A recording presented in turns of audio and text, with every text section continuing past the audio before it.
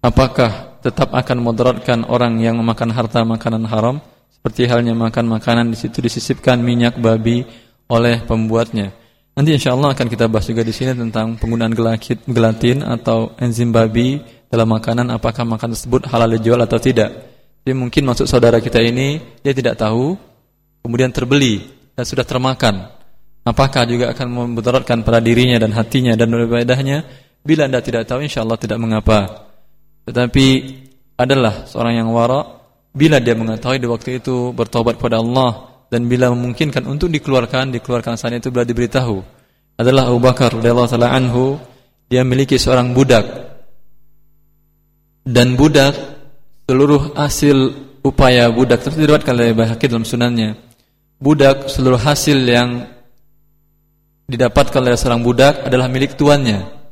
Maka budak ini setiap harinya setelah dia bekerja, dia membeli roti dan rotinya diberikan kepada tuannya, yaitu Abu Bakar radhiyallahu taala an. Dan biasanya setiap budak ini membeli roti, makanan dan dibawa pulang untuk diberikan kepada Abu Bakar. Abu Bakar selalu menanyakan, dari mana engkau mendapatkan roti ini? Lihat sikap Abu Bakar yang begitu wara, sehingga budaknya pun ditanyakan dari mana dia dapatkan, padahal budaknya dia sendiri yang menurut kita mungkin sedikit banyaknya dia mengenal Islam dengan baik. Suatu saat, wallahu ta'ala alam, entah apa yang dimaksudkan oleh budak ini, atau dia tidak tahu hukumnya, sehingga dia membeli roti, kemudian roti tersebut diberikan kepada Abu Bakar. Dan Abu Bakar di waktu itu dalam keadaan yang sangat lapar, sehingga dia lupa menanyakan kepada budaknya ini dari mana roti itu dia dapatkan.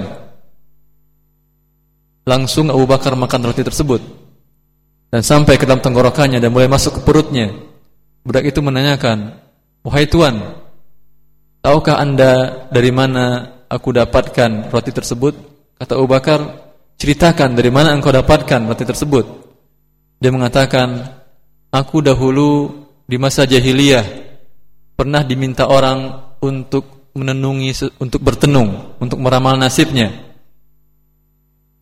Dan aku berikan ramalan, padahal aku tidak bisa meramal. Pertama, meramal sudah perbuatan syirik, dan dia tidak bisa lagi pura-pura syirik, dosanya 2 kali, berbohong dan berbuat syirik. Dan di waktu itu orang yang kuramal tersebut tidak memberikan upahnya di masa jahiliyah katanya. Dan tadi saya bertemu dia di pasar dan dia berikan upahnya kepada saya tadi, dan dengan itu saya beli rotinya. Kata Abu Bakar, wahai hak, celakalah engkau. Dan dia berusaha mengeluarkan roti dari mulut, dari tenggorokannya, sehingga dikatakan oleh Aisyah bahwa kasihan saya melihat Abu Bakar seolah-olah nyawanya akan keluar. Dan dia pun mengatakan, seandainya pun nyawa aku akan keluar, aku akan berusaha mengeluarkan roti tersebut. Maka perbuatan seseorang yang ingin mendekatkan diri kepada Allah Subhanahu wa taala hendaklah berusaha selalu seperti yang dilakukan oleh Abu Bakar tersebut kalau mampu.